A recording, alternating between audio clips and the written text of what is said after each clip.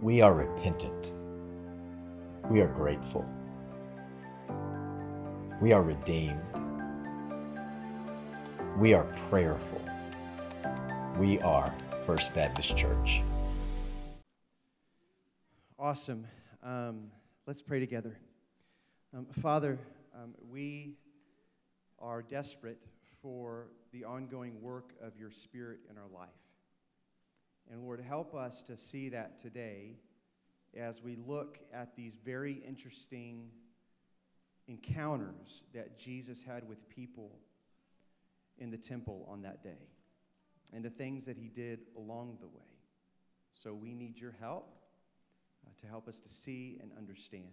In Jesus' name we pray, and all God's people said, Amen. Amen. So what have we learned about the Holy Spirit? Last week, we kind of asked the question, what in the world does baptism of the Holy Spirit mean for us? And we kind of identified two things that happens. And one of those things is that the Holy Spirit acts as a seal for the person who puts their faith and trust in Jesus for the forgiveness of sin and restoration to God. The Holy Spirit is that guarantee. The Holy Spirit testifies on your behalf before the Father that you now belong to God. Remember, we talked about Romans chapter 8 and that verse that described us as being in the spirit of adoption, that we become sons and daughters of God. So the first thing that we learned about being baptized in the Holy Spirit is that we are sealed with the Spirit of God. The Holy Spirit testifies to our new identity in Jesus. Not looking at our own wickedness and sin, but our new identity is in the very righteousness of the Son. And then we also recognize that there's a second thing that baptism of the Holy Spirit begins to mean for the Christian. And that is, not only are we sealed in the Spirit of God, not only do we have a guarantee of our inheritance and righteousness, but also when we are baptized in the Spirit of God, the Spirit leads us and empowers us in the Christian life. That's how we become more and more like Jesus. That we put to death those things, that sin that might be present in our life, and by the Spirit, we're empowered and led to walk in righteousness, to look more and more like Jesus. So we said there are those two things. The Holy Spirit testifies who we are now in Jesus, and the Holy Spirit leads us.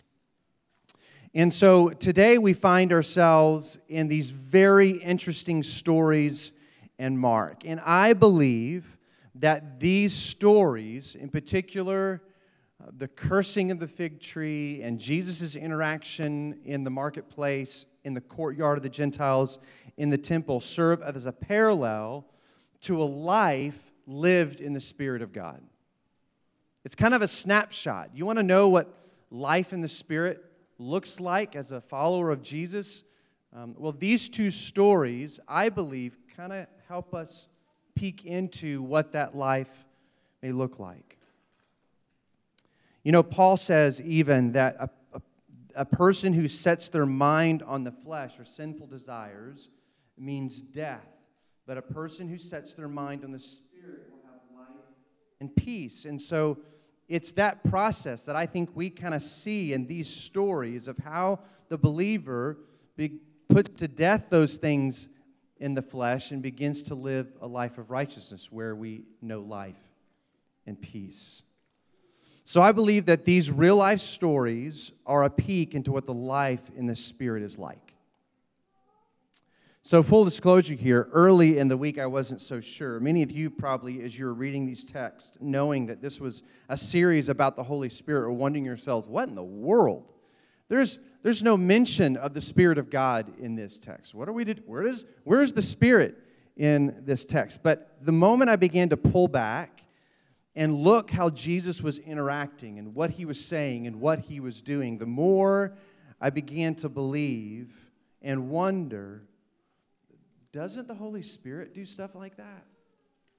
Doesn't the Holy Spirit do stuff like that? And that's a question we're going to ask along the way. But so here's my main point. My main point is this, is what Jesus did in the flesh when he was walking with his disciples, the Holy Spirit does in the life of the Christian. And I believe these encounters in Mark chapter 11 give us a picture of what that interaction is like. And so we begin in Mark chapter 11, verse 11. Let me just read this again. It says, "So Jesus came to Jerusalem and went into the temple. After looking around carefully at everything, he left because it was late in the afternoon. Then he returned to Bethany with the 12 disciples." So this verse really sets the stage for these other events, the cursing of the fig tree and the cleansing of the temple. It really sets the stage for us that Jesus comes to town. He goes to the temple. And Jesus, not unlike times before, makes keen observations of the people and what they're doing and how they're interacting with one another. And he goes into the temple and begins to take an account of what's actually going on. What's actually going on. And so Jesus is looking and he's seeing the condition of the people, what their worship is like, and the condition of the temple. Now, we know, and so let me just remind you, that the temple itself was a very tangible sign of God's presence in the people of Israel. It was a sign that God was for the people and that the people belonged to God in a covenant that he had made with them. It was a sign that God was faithfully speaking to them through the law and the prophets. The temple was a tangible sign that God was also always listening to the prayers of his people. The temple was a place where that embodied God's holiness and beauty and truth and mercy and grace, that in the sacrifices of the temple, it was a picture that God was offering them atonement for their sin and forgiveness. It was all of these things, a glorious sign of a glorious God and his presence among his people, and a picture of that beautiful covenant relationship that he had with them. And so when Jesus went to the temple that day, that first day, taking into account and seeing what was going on, he saw none of those things. He saw none of those things. Instead, he saw a bazaar, a marketplace in the courtyard of the Gentiles. And that courtyard, by design, was to be that place that was connected into some of the other inner rooms of the temple. So particular people who were designated were able to go from the courtyard into the inner rooms, some of the interior rooms of the temple for sacrifice, for prayer. And so the courtyard was a go-between. Not only that, but the courtyard was a place, the only place where Gentiles, God-fearers, who also wanted to worship this God of the Jewish people, it's the only place that they could congregate and bear witness to the blessings of God among his people. And so Jesus, when he pervaded the temple courtyard and the temple itself, he saw none of those things that the temple was intended to paint a picture of for the people. Doesn't the Holy Spirit do that? Doesn't the Holy Spirit take into account our very own life in the tabernacle or temple of our own life? Does not the Holy Spirit go into the little highways and byways of our human heart and our mind? Does not the Spirit of God identify idols and wickedness and sin, even hidden sin? Doesn't the Holy Spirit do that? Doesn't the Holy Spirit get a good picture of the lay of the land of your life? More than anyone, doesn't the Holy Spirit know exactly what's going on, the real you? Holy Spirit does that. He takes everything into account, the nooks and crannies where we keep our sin and our hidden idols. He sees the real us. So we know that Jesus, late in the afternoon, after he takes into account all that's happening in the temple, all that the temple was designed to do and its purpose, being robbed by those that had turned the courtyard into a marketplace, he took a lay of the land. He saw. But we also know that he went back to Bethany, and then the following day returned to Jerusalem. And so we're going to read what happens along the way as he returns to the temple. This is Mark 11, verses 12 through 14. The next morning, as they were leaving Bethany, Jesus was hungry. He noticed a fig tree in full leaf a little way off. So he went over to see if he could find any figs, but there were only leaves because it was too early in the season for fruit. Then Jesus said to the tree, "May no one ever eat your fruit again." And the disciples heard him say it. So you can just imagine on their way back to Jerusalem and on their way back to the temple, Jesus is hungry. And in the distance, he sees a fig tree that is in full bloom. In other words, it is a beautiful fig tree from afar.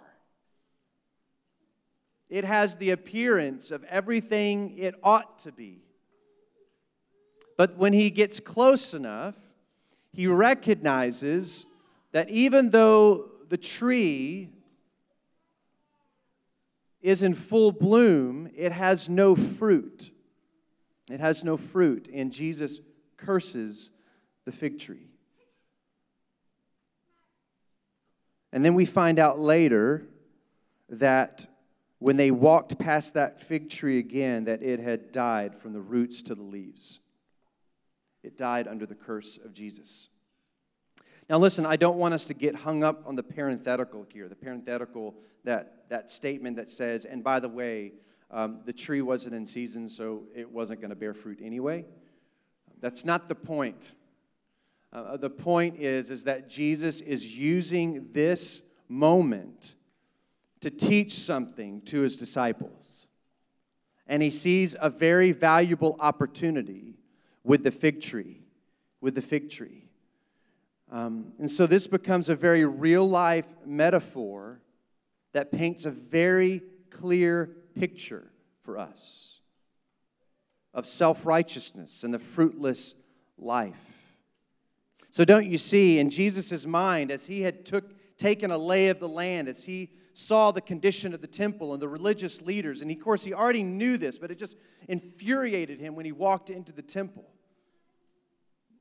But you have to understand that Jesus in his mind was already getting ramped up and angry about the condition of his people, particularly the religious leaders, who in all appearances looked like they had everything together. Right? They looked like they had everything together. They wore the right clothes. They participated in the right rituals. They said the right things. They had all the right memory verses on the tip of their tongue, and they knew all of the law. From the outside looking in, these religious leaders looked like they had everything together. Just like that fig tree, that from afar, it looked like its leaves were full and it was in bloom, and from afar it looked like the perfect opportunity to find good fruit. But when you approach the fig tree, or when Jesus approached these religious leaders, who he knew all too well, they were whitewashed what? Tombs. They looked great on the outside, but they were dead on the inside, and there was fruitlessness. And that's what Jesus is trying to teach his disciples. There's the kind of fake spiritual life that looks like it has it all together, but when you take a closer look, there is no fruit. And Jesus would even take it one step further.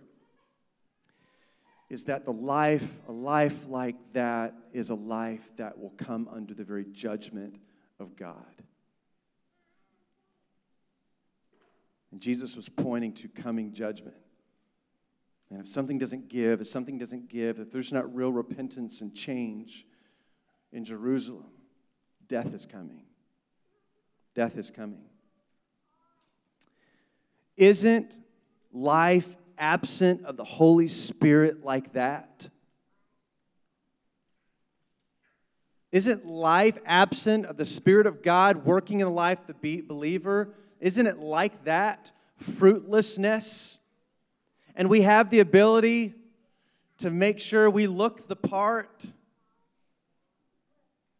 But on the inside of who we are, there is no fruit. Life without the Spirit is fruitless. It's fruitless. Wow, and then Jesus goes into the temple. Now, probably by now the disciples are beginning to clue in that Jesus is in a really bad mood.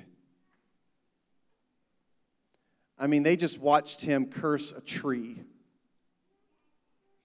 And it probably wasn't as nice as the way I read it a while ago. They probably began to get a little clue that Jesus was pretty ticked off. That Jesus was very angry. Right? But if they didn't get a clue then, the moment Jesus entered the temple, they knew for certain that Jesus was angry. The text doesn't tell us that Jesus walked around for a little bit and talked to people. Oh, how are you doing? It's good to see you. Bless your child. He didn't do any of that. The scripture says that when he entered the temple, he began to turn over tables. What are you doing? Just down the line, kicking people out. Get out of here. Don't you understand that the Word of God says this is supposed to be a house of prayer, and you've made it a den of thieves? I don't think Jesus was this timid. He wasn't demonstrating a whole bunch of compassion in this moment. He was demonstrating righteous anger because of his deep love for his heavenly Father and his deep love for his people, even the Gentiles. Isn't that interesting? That here we have this where Jesus says, don't you know this is supposed to be a house of prayer for the whole world. Jesus was angry. He was angry.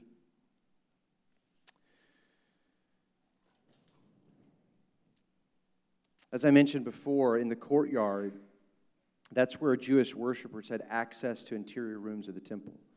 And it was the only place where Gentiles or God-fearers could worship. Jesus didn't find any of that. What did he find? He found money changers.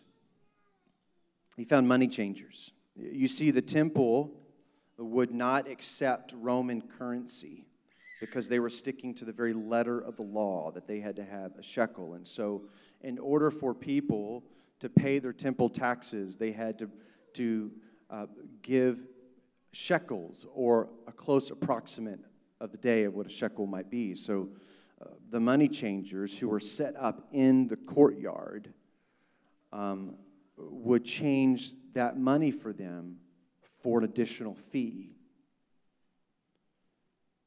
So he saw money changers. And then he saw people who were selling animals to be sacrificed, which was awfully convenient. So typically the family would bring their own lamb from their own town, but they were supposed to bring a particular kind of lamb that met a certain criteria, that it would be unblemished, so that they could take it in for the priest to sacrifice. But if that lamb was not unblemished, in other words, if those sellers, those vendors, or some officials said, Jimmy's, your lamb isn't the right kind of lamb. You're going to have to buy another one. And we have some for you.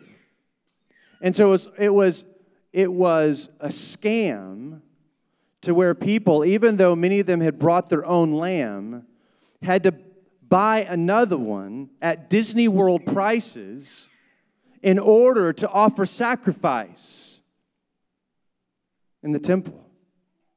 And then you had those who were selling doves. Now, doves, God gave special permission for families who could not afford a lamb to offer a dove in sacrifice instead of the more costly lamb. And so these sellers of these doves would ask and expect poor people who weren't able or didn't have an unblemished dove would say, well, you're going to have to buy one of our doves on top of the one that you had already bought or already brought for Disney World prices. You see what's going on. You see what's going on, don't you? It was no longer a place of worship and prayer.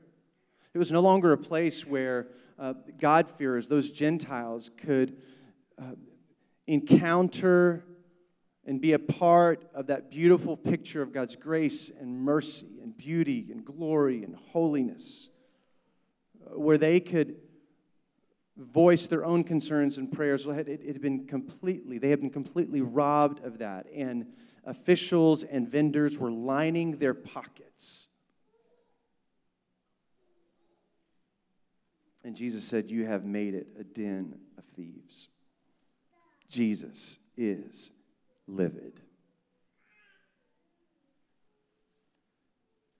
Doesn't the Holy Spirit do that? Doesn't the Holy Spirit convict us? Doesn't the Holy Spirit expose our own self-righteousness? Doesn't the Holy Spirit identify our own idols, the love of money? Doesn't the Holy Spirit identify our own strongholds in our own life where prayer and communion and fellowship with God should be taking place? Instead, we crowd it with idolatry and sin and wickedness. Doesn't the Holy Spirit do that? Doesn't the Holy Spirit identify those vending tables, those idols, and begin to walk through the hallways and courtyards of our life, turning them over? You've got to get rid of this. You've got to get rid of this. Don't you know that you were bought with a price and that your life belongs to the Father who created you and has now redeemed you? The God who has real life for you and peace for you and joy for you. Don't you know that none of this stuff belongs in your life, and He just walks through the hallways and courtyards of our life, kicking them over and tossing them over, and He says, you need to get these out of your life.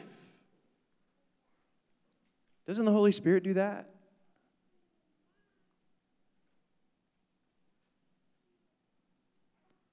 I think He does. You know, Romans chapter 8:13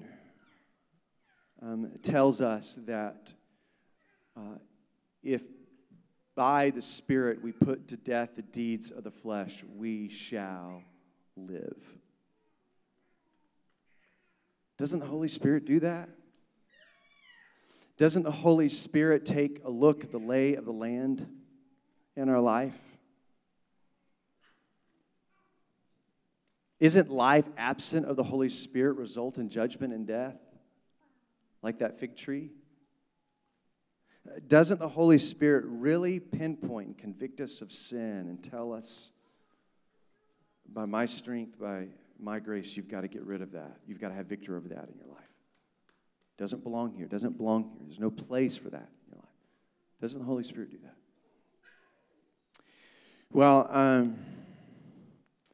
much like you, I experience personal conviction often. And a number of things. The Holy Spirit can convict me sometimes of my thoughtlessness, that I can be so self-absorbed in my own needs that I lose sight sometimes of the people in front of me, and the Spirit of God can convict me. Danny, Jesus has called you to love your neighbor. Here's your neighbor. The Holy Spirit can convict me a lot of things. The Holy Spirit can identify a lot of things in my own life. And so we have the option. And in those moments, I have the option. When the Spirit of God begins to nudge me or turn over tables in my life, I have the option either to kind of put those tables back up. That begs a question, doesn't it? I wonder how long it took them to put those tables back up. But I have the option either to be in awe of Jesus' teaching and respond to Jesus' teaching like some of the people did, or get really angry at the Holy Spirit and say, no, I'm not going to do that. How dare you? How dare you identify things in my own life? And so I have that option, either reject the leadership of the Holy Spirit, either reject the conviction of God's Spirit in my life and say, no, I'm going to continue to go about things my own way, or I'm going to be in awe of God's grace through the Holy Spirit and respond by putting to death those things by the power of the Spirit of God, which is a whole other sermon entirely. But isn't that our option in the life of the Spirit, either to respond to the Spirit's conviction or to reject the Spirit's conviction? Either to invite the Spirit to help us to overcome that sin or to ignore it and prop up that table once again, robbing us of the kind of peace and joy and righteousness that is promised through the work of the Spirit of God. My encouragement for you is, as you grow in this life with Jesus, that you ask the Spirit of God to enable you to be very sensitive to when He speaks, and to be very responsive to when He knocks over tables, so that you can take full advantage of this life in the Spirit, where He has testified that we now belong to God, and He promises to lead us. Be led by the Spirit. Let's pray. Father, thank you for these stories of Jesus' encounters with others in the temple. Thank you for the story of His anger. Lord, it's helpful for us to understand sometimes what the Holy Spirit sees and responds to us in our own life, so that we can repent and have victory over sin in the own courtyard of our life. Lord, bless my brothers and sisters. May they respond to your Spirit. In Jesus' name we pray. And all God's people said, amen. You can respond right where you are today. I pray that you would be sensitive to the Spirit's leading in your life. Pray that you would have victory over sin. Pray that you wouldn't prop those vending tables back over into your courtyard. But let's stand together. You pray, you respond as the Spirit leads.